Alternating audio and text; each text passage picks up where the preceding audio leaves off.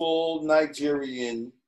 Have you ever heard any like ethnic stories, like Nigerian stories, about people getting robbed by white people? I mean, stolen and brought across to another land. Have you ever heard an oral tradition like, don't go out into the fucking by the river at night because you can get jumped by the white man and he'll bring you on a boat across the water? I never heard any of that. All I heard, like my father would tell me stories, just Nigerian proverbs and stuff that it relate to just Africa. Welcome to Real Black Content is Foreign Podcast. This is Big BJ checking in. Today's conversation, we're just going to have some real talk, right? And we're going to talk about history, right? We're just going to talk about some history, but we're going to like shoot the bobo a little bit because we just, we're going to have to really have some straight talk, right? Because, in order to have a good conversation, it's important that you have also a good foundation, right? So we're going to have some straight talk. In today's conversation, though, we're going to point out that if you hear a Black American or a Black United States American or an American Negro, right? If you hear them saying that they are African, or if you hear our people saying they are African descent, or if you hear our people talk about the African slave trade and they talk about it like in detail, what you are witnessing, right, is somebody that's telling you information that a devil told them. That is 100% facts. I'm going to repeat, all right? If you're having a conversation about history, and then you start talking about ethnicity, and then you start talking about genealogy, and you just having a conversation. If an American Negro is identifying to you that he or she is African descent, and they cannot name you one person in their family line, their whole history that came from the continent of Africa, they believe that they are African descent only because they seen it on TV or they seen it in the book, right? So that's going to be like the foundation of today's conversation. If you can look up and see what I got on the header right now, it's the word African, and it is the etymology definition for the word African, right? And it says, Old English Africanus, quote unquote, native or inhabitant of Africa. From Latin, Africanus, of Africa, African, right? Then it goes to say in the second sentence, use of white residents of Africa from 1815. Let's stop. How many of you guys ever known that? How many of you guys ever read that? Used of white residents of Africa, the continent, because it's not a country. We are familiar with that, right? And it didn't say South Africa, right? Use of white residents of Africa from 1815. Use of black residents of the U.S. from the 18th century, when it especially meant, quote unquote, one brought from Africa, and sometimes was contrast to native born Negro. As an adjective by the 1560s, quote unquote, pertaining to Africa or Africans from 1722 as quote unquote of or pertaining to Black Americans. One thing for sure and two things for certain, when it comes to information, the messenger equipped a lot of Black Americans with the knowledge of self, right? And then there's a couple of things that the messenger says. He says that, you love the devil because he gives you nothing, right? And then he says, well, why does the devil call you African? And then the messenger says, well, he called you African to make you think that you're different from everybody else in the Asiatic world. See, you think you're different you think it's a separation, it's a split, right? But also the messenger taught us that among us in society, there's a certain segment called the 85%. And the 85% is the deaf, dumb, and blind. They are easily to be led in the wrong direction, but it's going to be hard to lead them in the right direction, right? And last but not least, a quote from the message is, our people is a people of sport and play, right? So our open enemy, right, he has figured out that when you look at us, and I don't want to be derogatory, even though we are the original man and the original woman, oftentimes when it comes to the American Negro is more like a monkey see, monkey do kind of people. We're not really originators. We kind of put that front on like, oh, we the first to do this and we the first to do that. But if you kind of watch us as a people, I'm just going to be real. We're going to have a brutally honest conversation. The American Negro is kind of like, he's monkey see, monkey do. And when he's kind of saying he's the first at something, he'd tweak it, right? But it was already there. I can remember there was a time, right? Because I'm a man of a certain age. I can remember when, if you was an American Negro and you was in a gang affiliation, a street gang, right? You was either from Los Angeles or you was from Chicago. If you was in a street gang, right? And in one of the most like tribal like senses, you was in a street gang from Chicago or LA. And then the devil, right, knowing that we are a monkey see, monkey do people, he put out a movie called Colors, right? It was a movie called Colors. And once that film hit, you start to see gang activity everywhere. Then you got, banging in Little Rock, Arkansas. Then you got gangs in Texas. Then you got gangs in Tennessee. Then you got gangs in the Carolinas. And you got, they tried that shit in Detroit, but it really didn't work. But you start seeing the gang activity and the knowledge of gang awareness spread everywhere just from television. And then you start to see other gang information after they hit the television. You start seeing it in the book. See, that's how you kind of can hook the American Negro, right?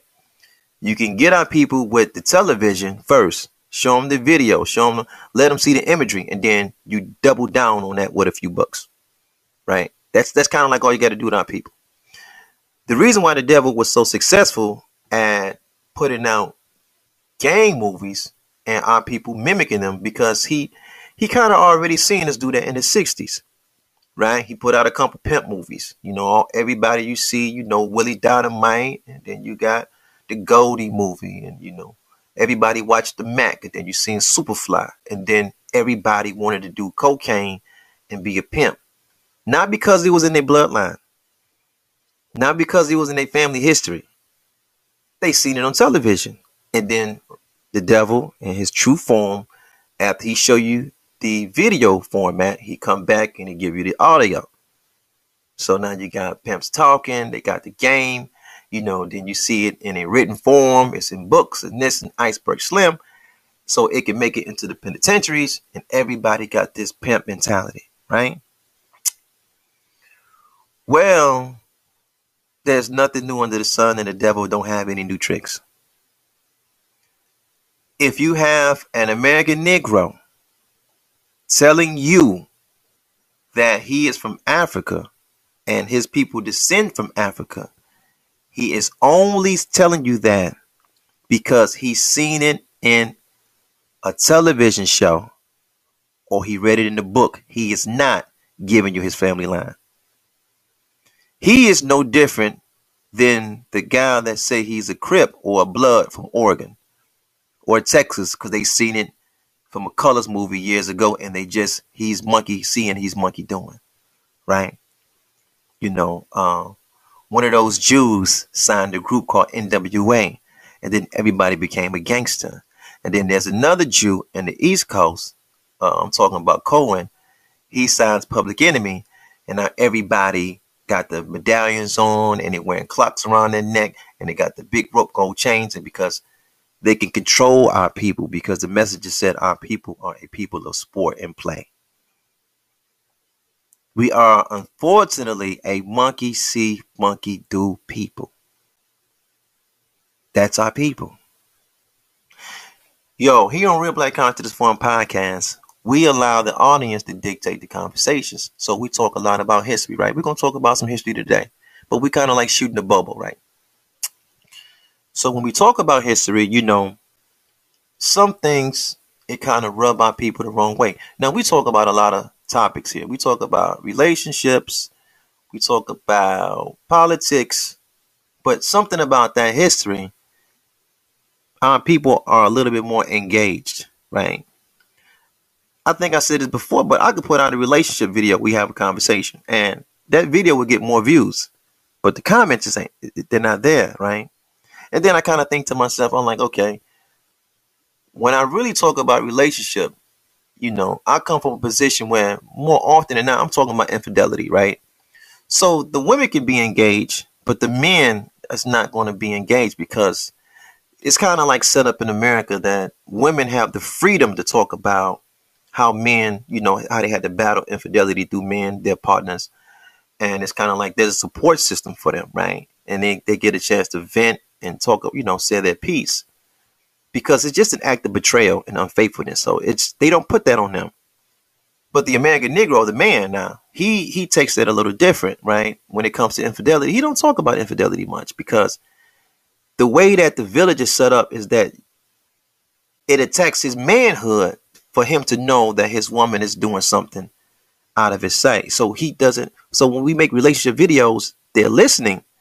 The viewership is way up, right? But nobody is commenting.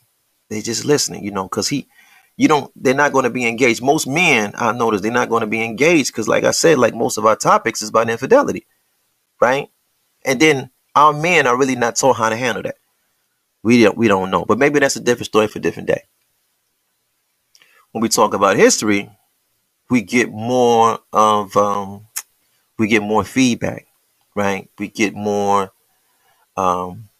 scholarly information back, because the real magic, quote unquote, it goes down in the comments, right? Where you can really learn and things of this nature. When I talk about the American Negro, right? And I go back in history and I show that there were Negroes that was indigenous to the West.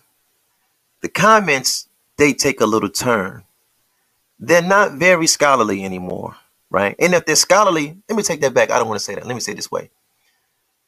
They're not family based. Let me say it that way. They're book based. So when I talk about one book and we're just having a conversation, only rightfully so, that information is combated with another book, right? But it's not combated with another book. You know, if I bring a source of information that says that Negro Indians or American Negroes or Black Americans was in America prior to the slave trade, prior to Columbus, if I bring a source book, they're not coming with another book to say that that's inaccurate. There was no Black folks here. They just coming with a book from White Daddy, from the devil, that's telling them, hey, all Negroes come from Africa. And they're more willing to believe that than anything else, right? Which I think is very interesting. I think that's very interesting. It's okay for us to go over his story, because we do that. We go over his story, but we also have to give our story. That's the power of the internet. We can give his story and then we can give our story. And what I kind of do here is I show the change in the writing style. I say, okay, in the 16th century, 17th and 18th century, you kind of notice, you know, when they start talking about history, they okay with saying that they ran into Negroes in the Americas, Southern California. They ran into Negroes in Florida, in the Carolinas, what we call today Connecticut and Rhode Island area, and then in Canada, going all the way back down to Panama, to Brazil, to the islands. We talk about all this. We talk about the Garifuni people. We talk about the Yamasee tribe. We talk about it all, right? Even though we can have those conversations, it's still not registering to the American Negro that some of our people was already here, and then it was like a mix. But he can't conceive it because he's stuck on television and literature that he read that's telling him that he is from Africa. The cold thing about that is not his family's line. He's not giving you his family line. She is not giving you her family line. They're giving you television and books. And they almost feel offended when you say, "No, man, we was already here." And it's, "Oh, man, you are, that's a, what's the word I can use? It's kind of like, you offending your African ancestor who came over here on a slave ship." Yo, when I hear our people say that, more often than not, that is a comment that is made by somebody who can't even prove that he had an ancestor from Africa that came on the ship. So what's scary is the American Negro who thinks he's African American, he doesn't really know, and this is what's really scary. He doesn't really know if he's a descendant of that Negro Indian or he's a descendant of that African. He don't know. He only chooses the side of the African because the devil told him to. It's just that simple. It's not really that hard, right? I'm going to give you an example, right? I'm going to give you a personal example. When I go back in my genealogy, right, I can go back to my 6-time dad, right? My 6-time father, right? And when I go back to my 6-time father, he's like right around like 1780, right? And then you see like right around like 1850 to 1820, you see him move from North Carolina to Alabama, right? And then you see there's a connection. He's on the Kirkland plantation, right? This is a plantation in Greene County, Alabama. It's in a city, I think the city is like Utah, right? They spell it they spell it EUTAW, something very weird. It's not like Utah in the West. They spell it a little different, right? Again, it's the Kirkland plantation, though. It's where my family is from, right? Greene County, Alabama, right? Now, how my family genealogy it goes like this. It's like you see my 6-time father, he's there. And then he has a son. And then now you see them off the plantation. But they still got the plantation name. You see him off the plantation, right? When my 6-time granddaddy was there, the guy that was, I believe, was at the time running it. Well, let me say it this way. The last owner of that property, his name was Foster Kirksey, right? That was the last devil that was like the plantation owner that we could see in our history line, right? That I could see. But I can also see that when my 6-time father was dead, the son was kind of like off the plantation, but he still had the family name. That son had another son, and that son had 14 children, right? Out of those 14 children is where you get my great-grandfather. That's where you get him. And then you get my granddad, and then you get my dad, and then you get me, right? So growing up, I knew this history, right? But it kind of bothered me because, see, the stories I used to hear that my big mama, who was acquainted with my grandfather's plantation, everybody where they was from, she almost painted the picture of like it was almost like the happy slave kind of like family. Like she gave different stories, but it never was like the stories that I seen on TV. Right? I'm looking for the foot got cut off, and this guy got lynched and they whooped this person. And that story was not in my family line. So, but that's the story I seen on television. That's the story I read in the book. That's the story I'm looking for, right? And for some strange reason, that's the story I wanted to identify with. But that wasn't in my family line, right? So my great-grandfather used to always talk about the devil. He would talk about how dirty they is in business. They're funny with money. They lie about this. They lie about that. They are used, what we would call today like technology for a gain. You can't trust them. That was the kind of verbiage he would use, but he wasn't like, it wasn't on a sense of that he kind of like feared these folks, like they was in total control of his life. But I kind of written that off too. I'm like, well, my granddad, his name was Bubba. We used to call him, that's his nickname was Big Bubba. I'm like, well, my granddad, my great grandfather, he's like 6'3", he's 230 pounds, solid, solid man, original man from Alabama. I'm like, he's not really gonna get a whole lot of problems from the devil. So maybe his walk of life was easy because he just was a big guy. So I just blew that off too. I was embarrassed though, because here I am from Detroit, and I'm hanging around the fruit of Islam. I'm from home of Temple Number One. We got a heavy Nation of Islam presence. I got the knowledge of self at a very young age, so I knew I had a slave name. So when I was in high school, I would put an X on my name. I didn't want to put the plantation name down. I put an X there, right? Okay, so dig this. I got another cousin, and we visit the South all the time. This is what you do when you're from up north. For the summertime rolls around, you go down south, you hang out with Big Mama. I got a cousin, he fresh out of New York, and I would get down south, and my Big Mama used to always push us to, hey, y'all need to go to the plantation and look at this and look at that, because see, when my fifth time granddad had my great grandfather, right? Had the son that had my great grandfather with the 14 kids, they had their own quote unquote farm, right? I want to come back to that word farm later, but they had their own farm, right? But the devil that owned them had a plantation. So I'm going to come back to the word plantation, and I'm going to come back to the word farm, because see, well, I don't have to come back to it. Let me just say it like it is right now. What I began to notice is that my mind would be around 1861 to 1866, because this is when the Civil War is going on between these dates, and then you got the Confiscation Act, and then you got the proclamation, the Emancipation Proclamation. So this is when technically all the slaves is free, quote unquote, right? This is when all that was going on between 1860 to 66.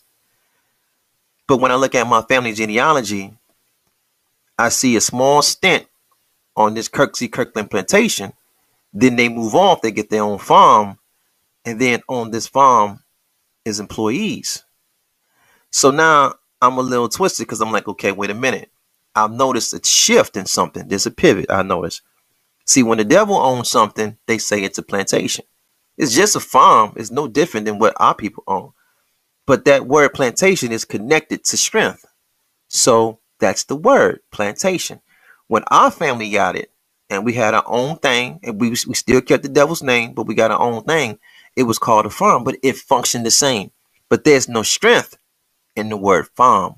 So when a lot of us go back in our genealogies and we start saying, damn, great granddaddy owned this farm 13, 14 acres, and then this person owned 20 acres, and then this person owned 25 acres, we try to make it make sense. They just own all this farmland. How did they get all this farmland? We trying to make it make sense.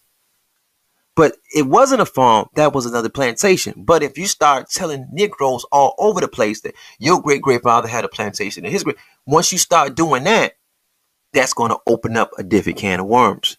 But maybe that's a different story for a different day, right? But in the community section, you can see I put original men and women from Louisiana that own plantations. And then more often than not, your family owned a plantation. But that's a play on words. Because when you're dealing with the devil, they do that, right? Yo, look, I'm going to give you another example. Check this out. When you start going back in history, you got to understand that colonial British America and like American English today is not the same. That term master in British colonial America, it meant two things. The term master, right?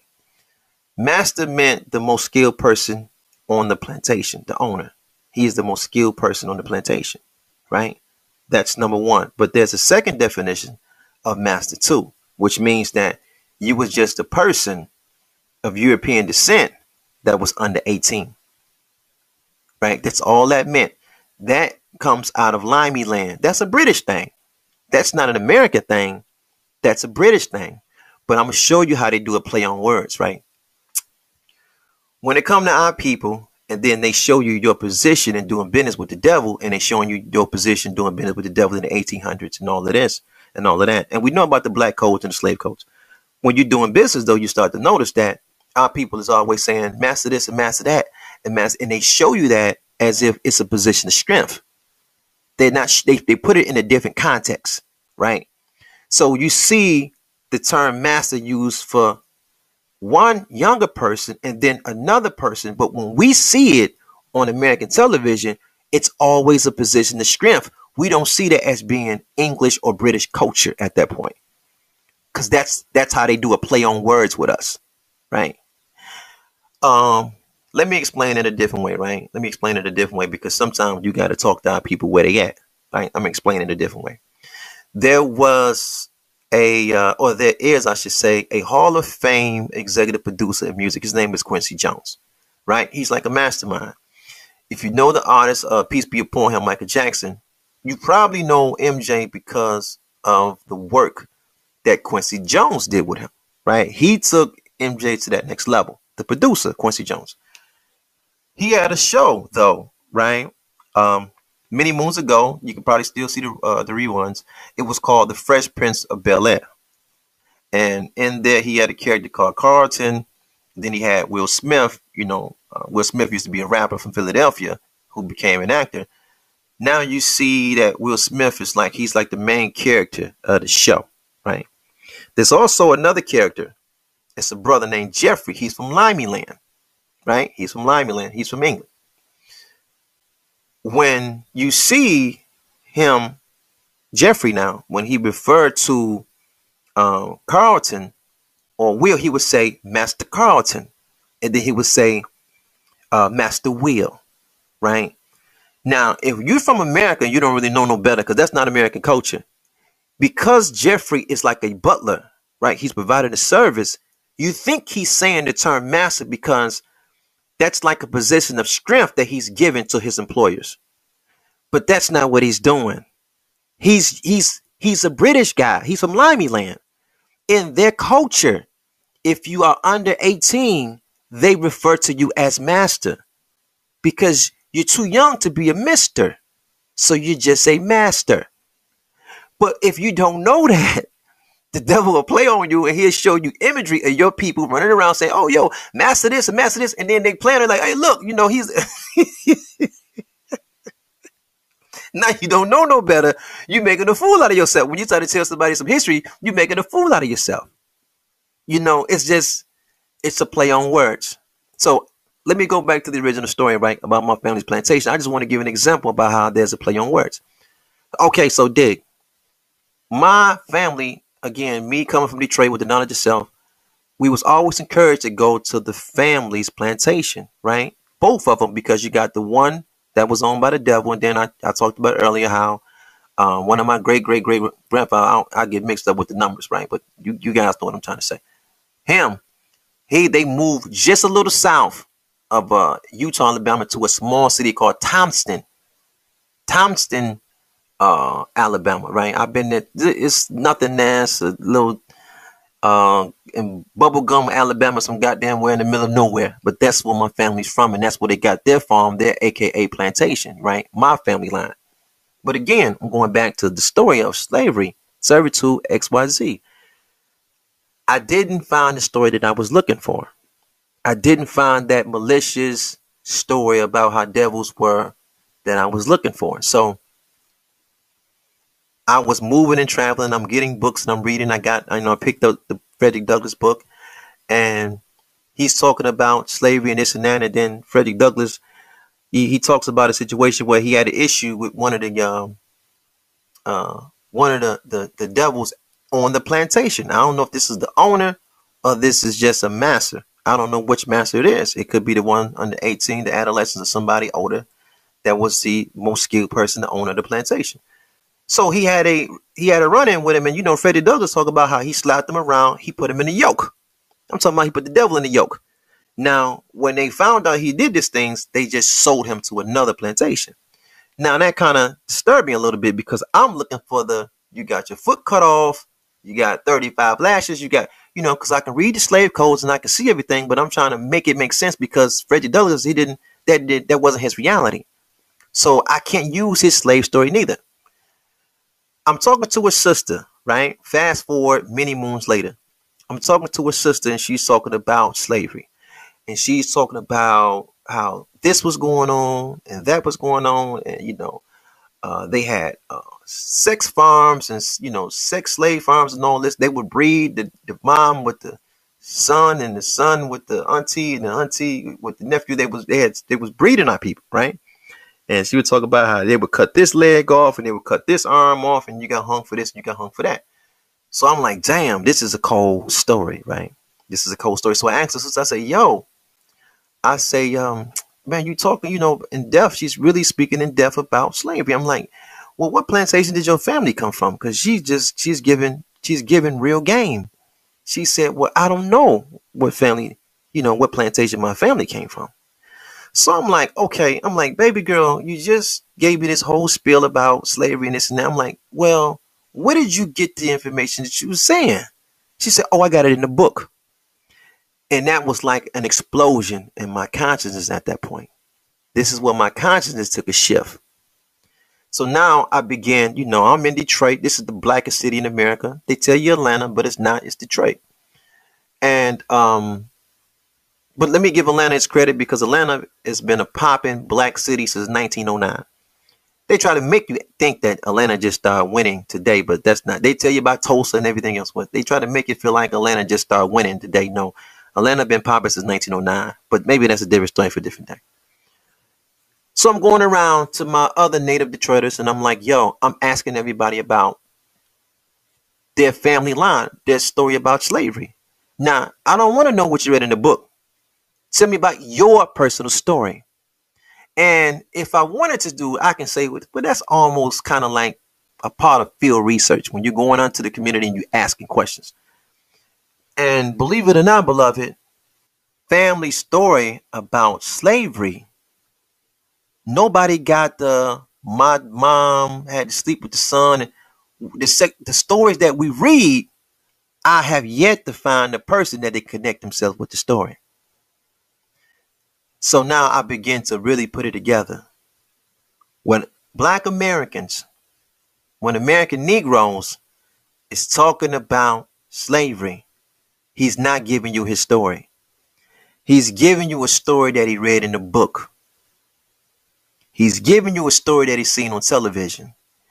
When you ask these very same Negroes, these pro-African people, hey, yo, give me your story. They don't have a story. But this is where it gets tricky at. When you begin to tell them about other stories, right? About Garifuni's and Yamasee and Washita and, when you go down the line, they'll tell you that those stories is fake, but they don't even have their authentic story themselves. They're brainwashed. It's hard to help them. You really can't help them. But the messenger said this is the 85%. Deaf, dumb, and blind. Easily to lead them in the wrong direction. It's hard to lead them in the right direction. They just don't know. They're not going to know. They love the devil because the devil gives them nothing. When I start talking about history and indigenous black folks of the Americas, right? I want you to really listen to me now. The people that push back the most is just book readers. They're not pushing back with their own family list. They're not giving me their family history. They're not pushing back with their family legacy. They're just telling me what they read in the book. And it's almost as if, like, I think the term is what, cognitive dissonance. Like, I think that's the term, where it's like where people are so trapped up in an illusion, they almost get offended at you because you're not in that illusion with them. You know what I'm saying? Like, they got this world made up in their mind that they got of a book. It's not their family line. I can't press that enough. It's not their family line, because dig this. When I used to talk to my great grandfather, right? I had a sense of consciousness, man. Peace be upon him. He's no longer here. But I had a sense of consciousness when I used to talk to him. And I used to say, Granddad, tell me about your line. Tell me about your dad. And my great grandfather, he can go 6 times back.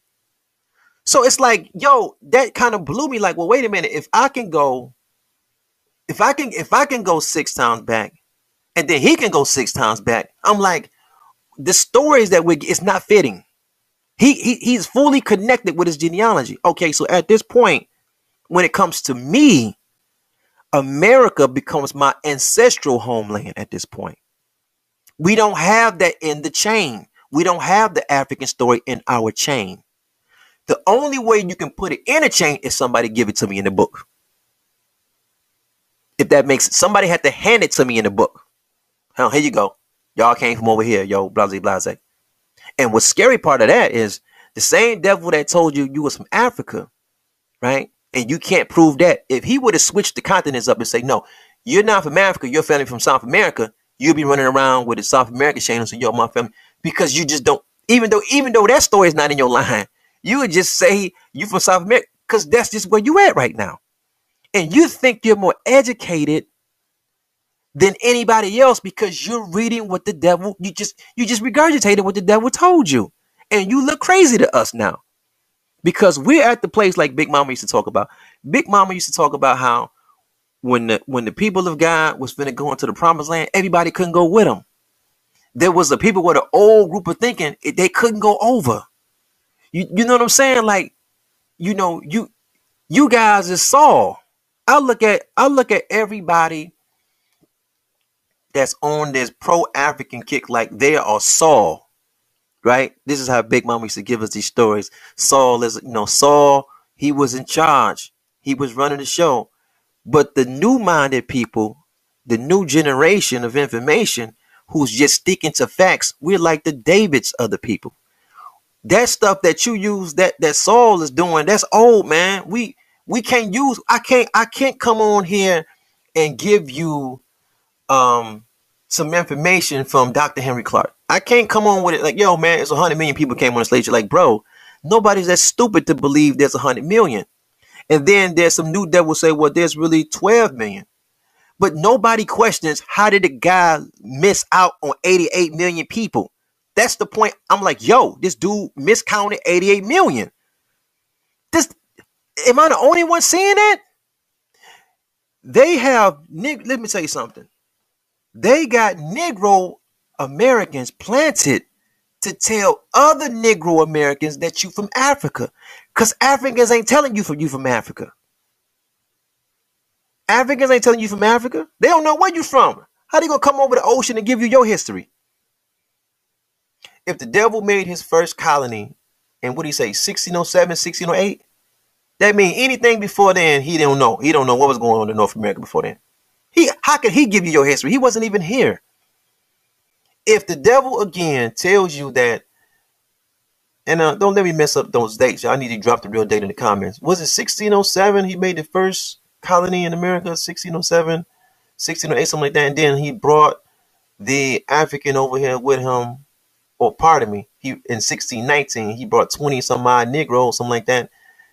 The literature say 20 some odd Negroes or 19 some odd Negroes, but they changed it. You know, it got changed to African later, but maybe that's a different story for a different day. And then like 16 to 24, I think that's when the East Indians got here, right? Okay, how did this guy know who else is in the country? He don't know. Other explorers that came, when they seen Negroes, the Negroes was already here. The Garifuni say they was already here. That's in their oral tradition. They was already here. And also in their oral tradition, they could remember when the African came here. With the islanders, is that it? Who are the Caribs? They're from South America, right? Or like the Guyanas. Yeah. Well, who are they? I'm not sure. You have to do your history, friend. Yeah. Where do you think the black people here come from? I'm not sure. It's either like slave ship or they came from Africa, right? What do you think? We've never been African. Never. We've never been African. They don't really say on. We're not really Africans. We are the Caribs. Right. We are the Caribs. Our ancestors are the Caribs. We man this, we control this, we inhabited this. Yeah. The sea was named for us, the Caribbean. where they carried. The Africans came after. They came around the Cape Horn. There's a couple things I will admit to, right? We got an Aboriginal community. And in the Aboriginal community, they do something I think I'm like, well, it's a little bugged out. They teach our people that all of us was the American Negro Indian, and they do it to such a degree that it's almost like they're taking from the red man a little bit, because they try to discredit the red man, and now you got the red man trying to discredit the original man, also saying that he was here, right? Truth of the matter is, the black man can't give a red man his history, and that red man damn sure can't give the original man his history. That just ain't gonna happen, right? Nobody's foolish enough to go for either or, right? But when we start talking about tribes, the Wyoming Indian tribe, and then we start talking about the Cheyenne, and then the Lakota, and then all of this and all of that, we don't want to look like as if that we are Negro Americans or the American Negro trying to jump on a red American Indian tribe, because that's not what we're doing. That's not what I'm doing. But sometimes these Aboriginal guys, they kind of get into that. So when I talk about tribes, I just talk about what the explorers seen. I talked about the Yamasee, who stretched all the way from the Carolinas all the way down to Georgia to the tip of Alabama, right? You can't get a bigger portion of landmass than that. We talk about the Moor settlement that was already here in Rhode Island. We already pointed that out. We talk about the Negroes that was found in Central and Southern California. We pointed it out. We talked about when Nunez Balboa, when he went down and he seen the Negroes in Panama. We talk about that. We talk about the Garifuni who go from St. Vincent all the way to Honduras. And then later, I think we're going to talk about the Bushmen. I ain't think we talk about the day out of Brazil. We're going to talk about the Bushmen. But, that's kind of easy to do that because they already talk about the Negro skulls. When they find Negro skulls, they always find these Negro skulls in Brazil so that you can just 1 + 1 = 2. That's not hard neither. It was already Negroes here, though. And it's so hard for our people to believe that when this is their ancestral homeland. Yo, don't give me no African talk if you can't point. Yo, the most craziest thing is for somebody to tell you about the African slave trade. And man, it's so documented, man. It's documented. It's so well documented. And I'm like, yeah, okay, it's documented, beloved. I got you. I'm with that. I'm cool with that part. And then they can say, man, they had this many ships and that, and they can tell you about how the Portuguese did this and the Portuguese did that, and the Spanish did this and the Spanish did that, and say, okay, when you get personal with it, okay, what's one of the ships that your family come off of? They don't know. All right, well, let's make it a little easier. What century did your family get to the Americas? Just give me in 100-year radius. Just give me something in 100 years. They don't know. But yo, you just gave me this whole story about how well documented slave trade. Okay, so where's the documentation on you? He don't have it. So how do you know you're from Africa? Oh, because the devil told me. He put it in the book and he said all of us is from there. Didn't you see the book? Let me show you the book. No. I don't need the book. I got a genealogy, bro. That's not in my line. I'm looking for the ship. It's not there. So out of respect for the ship, what I will say is I use African as an ingredient. And I'm just like, yo, we already know the Negro Indian was here. We know the African came over. We know the East Indian came over. Okay. I'll just use the concept. I say, all right, we are a new species then because we know that these bloodlines is mixing up. We pull out a document. We seen that the Hebrew came over here. We talked about that. So we got all these bloodlines, these genetics working together. I'm like, yo, it's what it is right there. It's just something I put in the pot because the way he did his slave codes, the color folks can mix together. The whites didn't mix. And if the whites mixed with one of the colors, they threw him in the pot with everybody else. So we know the red man was in the pot. We know the original man is in the pot, right? Both kind of Negroes, the African and the Negro Indian. We know the East Indian was in the pot. So I'm like, we can mix it all up. We the new Negroes. I didn't come up with that concept myself. I came up with the new Negro concept from when I saw the new species and new Negro. I got that from Dr. Martin Luther King Jr., peace be upon him. I got that from him because he was the first speaker on a large level that I ever heard talk about blacks being in America before the Mayflower. See, I ain't never heard nobody say that on that level.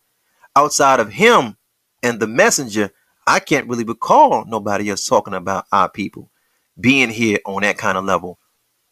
You know, I understand you guys Y'all love the devil and you listen to them folks. I get it.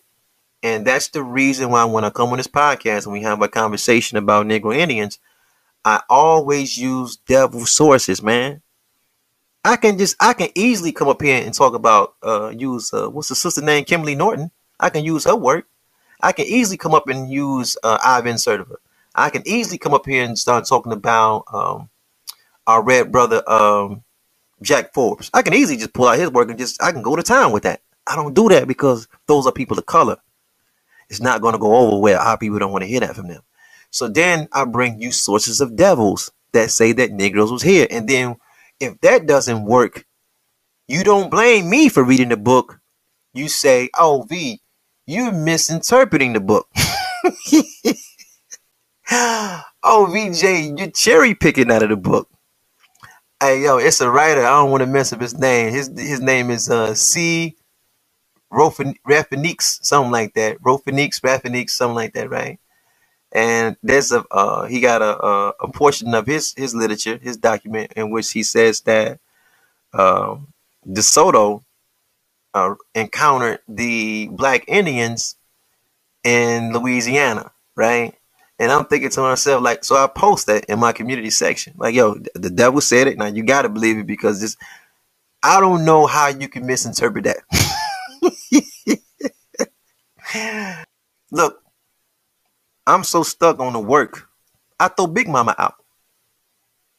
Big Mama is a credible witness. I'll throw her out. I said, nah, we're not, because everybody say they Big Mama say she's Indian. I said, nah, we're not going to use Big Mama because Big Mama said a whole lot of stuff, right? Big Mama said she was Indian, but that's cool. But Big Mama also say, you know, if your hand's itching, money is on the way. Big Mama also said that, you know, if you take the broom and sweep your feet, you're going to jail. Big Mama said death come in threes. You know, Big Mama said a whole lot of stuff. All right, so we're not going to use Big Mama as a credible witness. So there's nobody Black that Black folks trust. So I come back and I give you the devil's work. This is what you want. Here go the devil's work. It's still not good enough. You'll find a way to blame me. Oh, now I'm not reading it right. The man wrote in Southern California, calling these Indians in Southern California Redskins would be inappropriate because they was too Black. Now, how do you misinterpret that? I have no idea. Hey, look, I didn't even want to go. There's a portion. One day we might have a conversation. That's Southern California. The Indians was Black. So they were so Black in Southern California. And I don't know if I shared this with you guys, but I might have to pull up the article.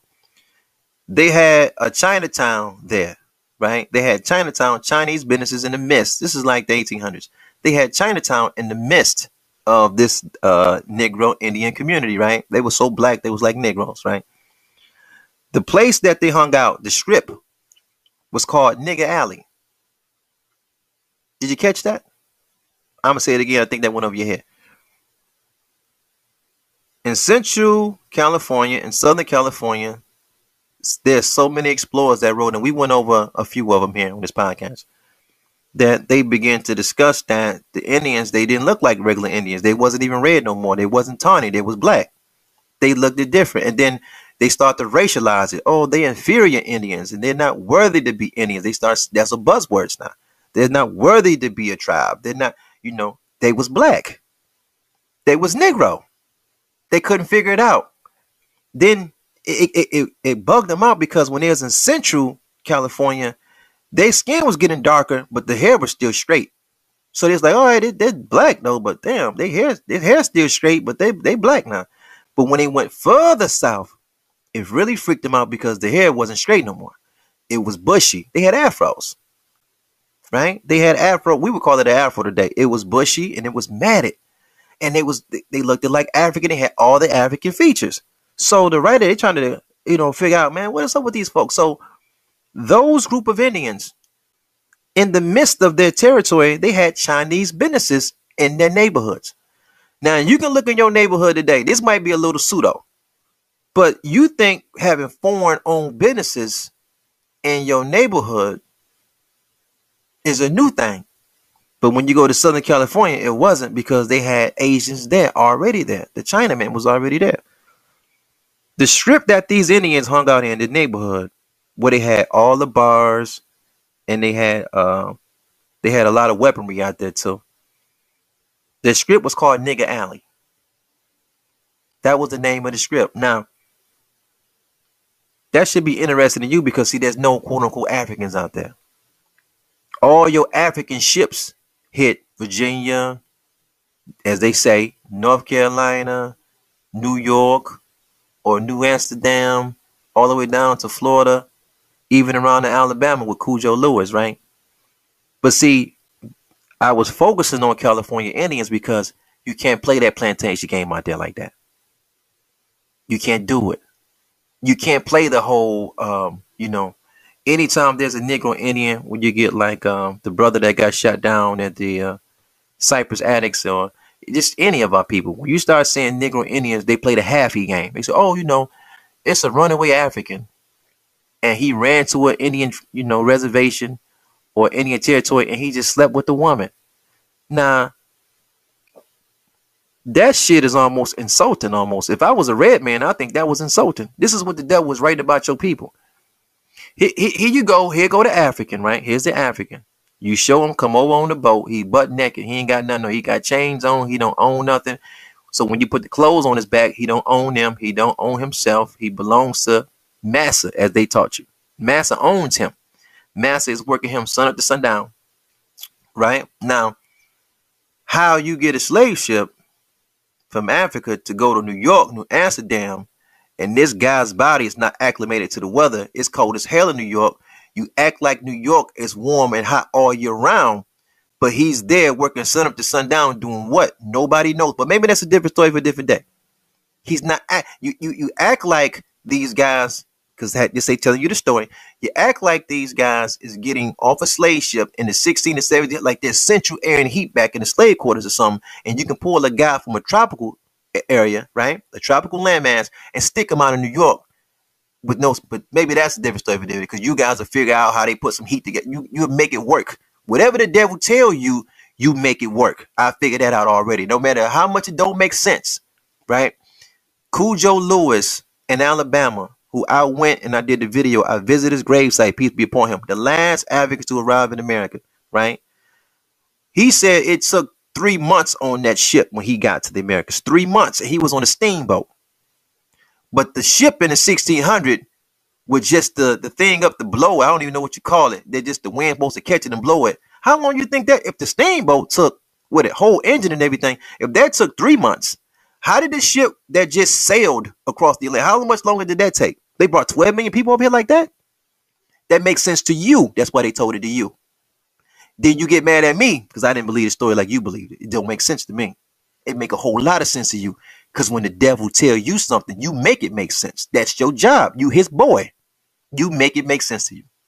But maybe that's a different story for a different day, right? So, Dig, what I was saying was like this. If I was a red man, I'd be insulted, because it's like he tells you this African guy, he comes over here with nothing, he's butt naked. He just was on the ship for 6 months pissing and shitting on each other, and he didn't have nothing to eat, and he got off the ship, and then he was owned completely by a man, and he don't know the language, he don't know nothing. That African can run off that plantation, run to a Indian plantation, and get your woman, knock her up, and have a half-breed child. So every time you see a Negro Indian, they say, "Oh, he's half African, half Indian. He's half African, half Indian. He's Estalusta." Now I'm like, yo, I'm with the Estalusta game, but I'm like, God damn, everybody is a halfie. You think you can go on the tribe, go on the reservation today because you still think you African. So if you can do that back in the 1600s, in the 1700s, and the 1800s, and you had nothing, go bag you an Indian woman today, and just let me know how it work out. Because you did it all the time back in the 1600s. Everybody is a halfie. Maybe that's a different story for a different day.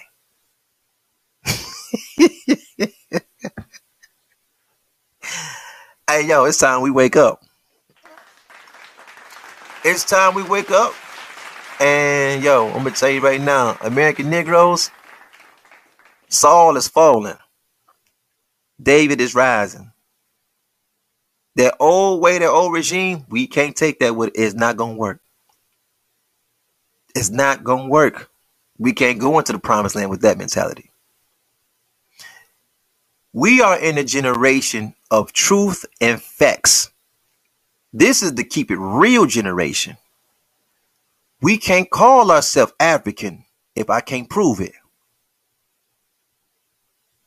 You know, I'm on some what they call like some ethnic goddamn set tripping shit. If you can't prove it, if you don't know the handshake, if it ain't in your genealogy line, I ain't feeling it, bro. I'm like one of the guys down at the frat party. You running around saying you a Kappa. You a Kappa. He like, yo. And he tried to do the handshake with you. You don't know the handshake. It ain't in your line, beloved. It's not you. Oh, I read in the book that everybody, he ain't buying that what you read in the book. Hey, man, you need to be vetted in this thing. This is a fraternity. You need to be vetted in.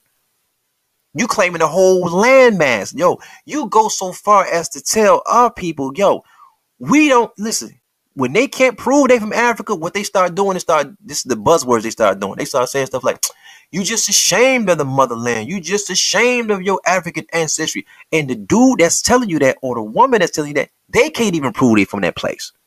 How bugged out is that? Then they come with the, we're going to have to do some DNA testing. Yo, listen to me. The message said we are people of sport and play. We are a people of sport and play. DNA testing, DNA information don't come on TV enough for our people to talk about DNA information. We don't know.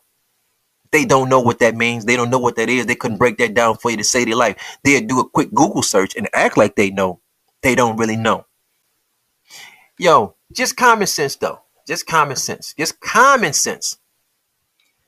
If you from Africa and they did DNA testing to show you from Africa, that means they had to go to some grave sites, dig up some bones, get the genetic material off those bones, get that DNA fabric and match you up with it. That ain't what they doing. They playing a mind game on you. They matching you up with black folks that's here with black folks that's over there. But at the same time, bro, I mean, how does that work? You already told me that there's 100. Hold on, check this out, because I want this to make sense. You already showed me, and you already told me that we bought property in Liberia. Liberia is ours. That African ain't giving it. You call him your brother. He ain't giving it back to you. It's not happening. You make up some stories about why he attacked your people that's dead. Man, so much sucker shit. It's the same. Yo, Black Americans, the American Negroes, through the American Colonization Society, bought a piece of property in Liberia. Right? We own it. It belongs to us. The British had their hand in Sierra Leone. Right? So you have to think at this point, because it's just common sense.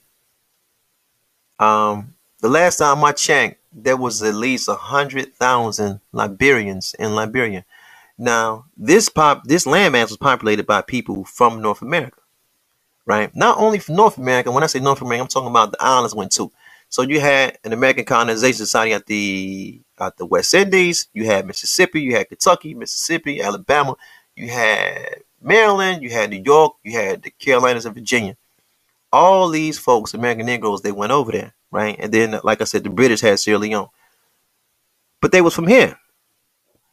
How smart are you to come back to me and swab my lip and tell me, hey, man, you got some, okay, I already seen that in the book.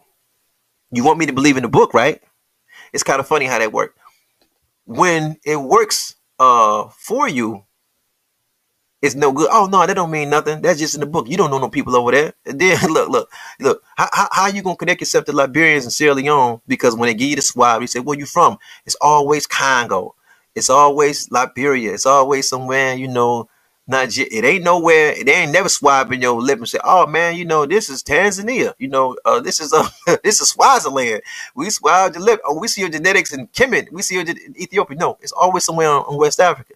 Hey, you didn't do nothing by showing me a connection to West Africa DNA, because you already showed me in the book that you sent a nice portion of our people already over there from here. Maybe that's a different story for different day. Maybe I just think different than you. Maybe I don't spend all of my time trying to defend the devil and try to make his story make sense. And maybe you shouldn't either. Peace and black power to you, family. Thank you guys so much for listening. Thank you guys for hanging out, man. This is Real Black Consciousness Forum Podcast. Big VJ, man. I get it with you guys later. Peace.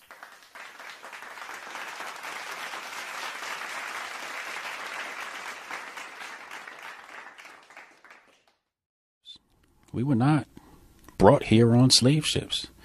That's not economically sound. It just What do you doesn't mean? make sense. So when Christopher Columbus got here, Christopher Columbus got to the Caribbean, according to a primary source, Right. they basically said the first thing he did was take slaves.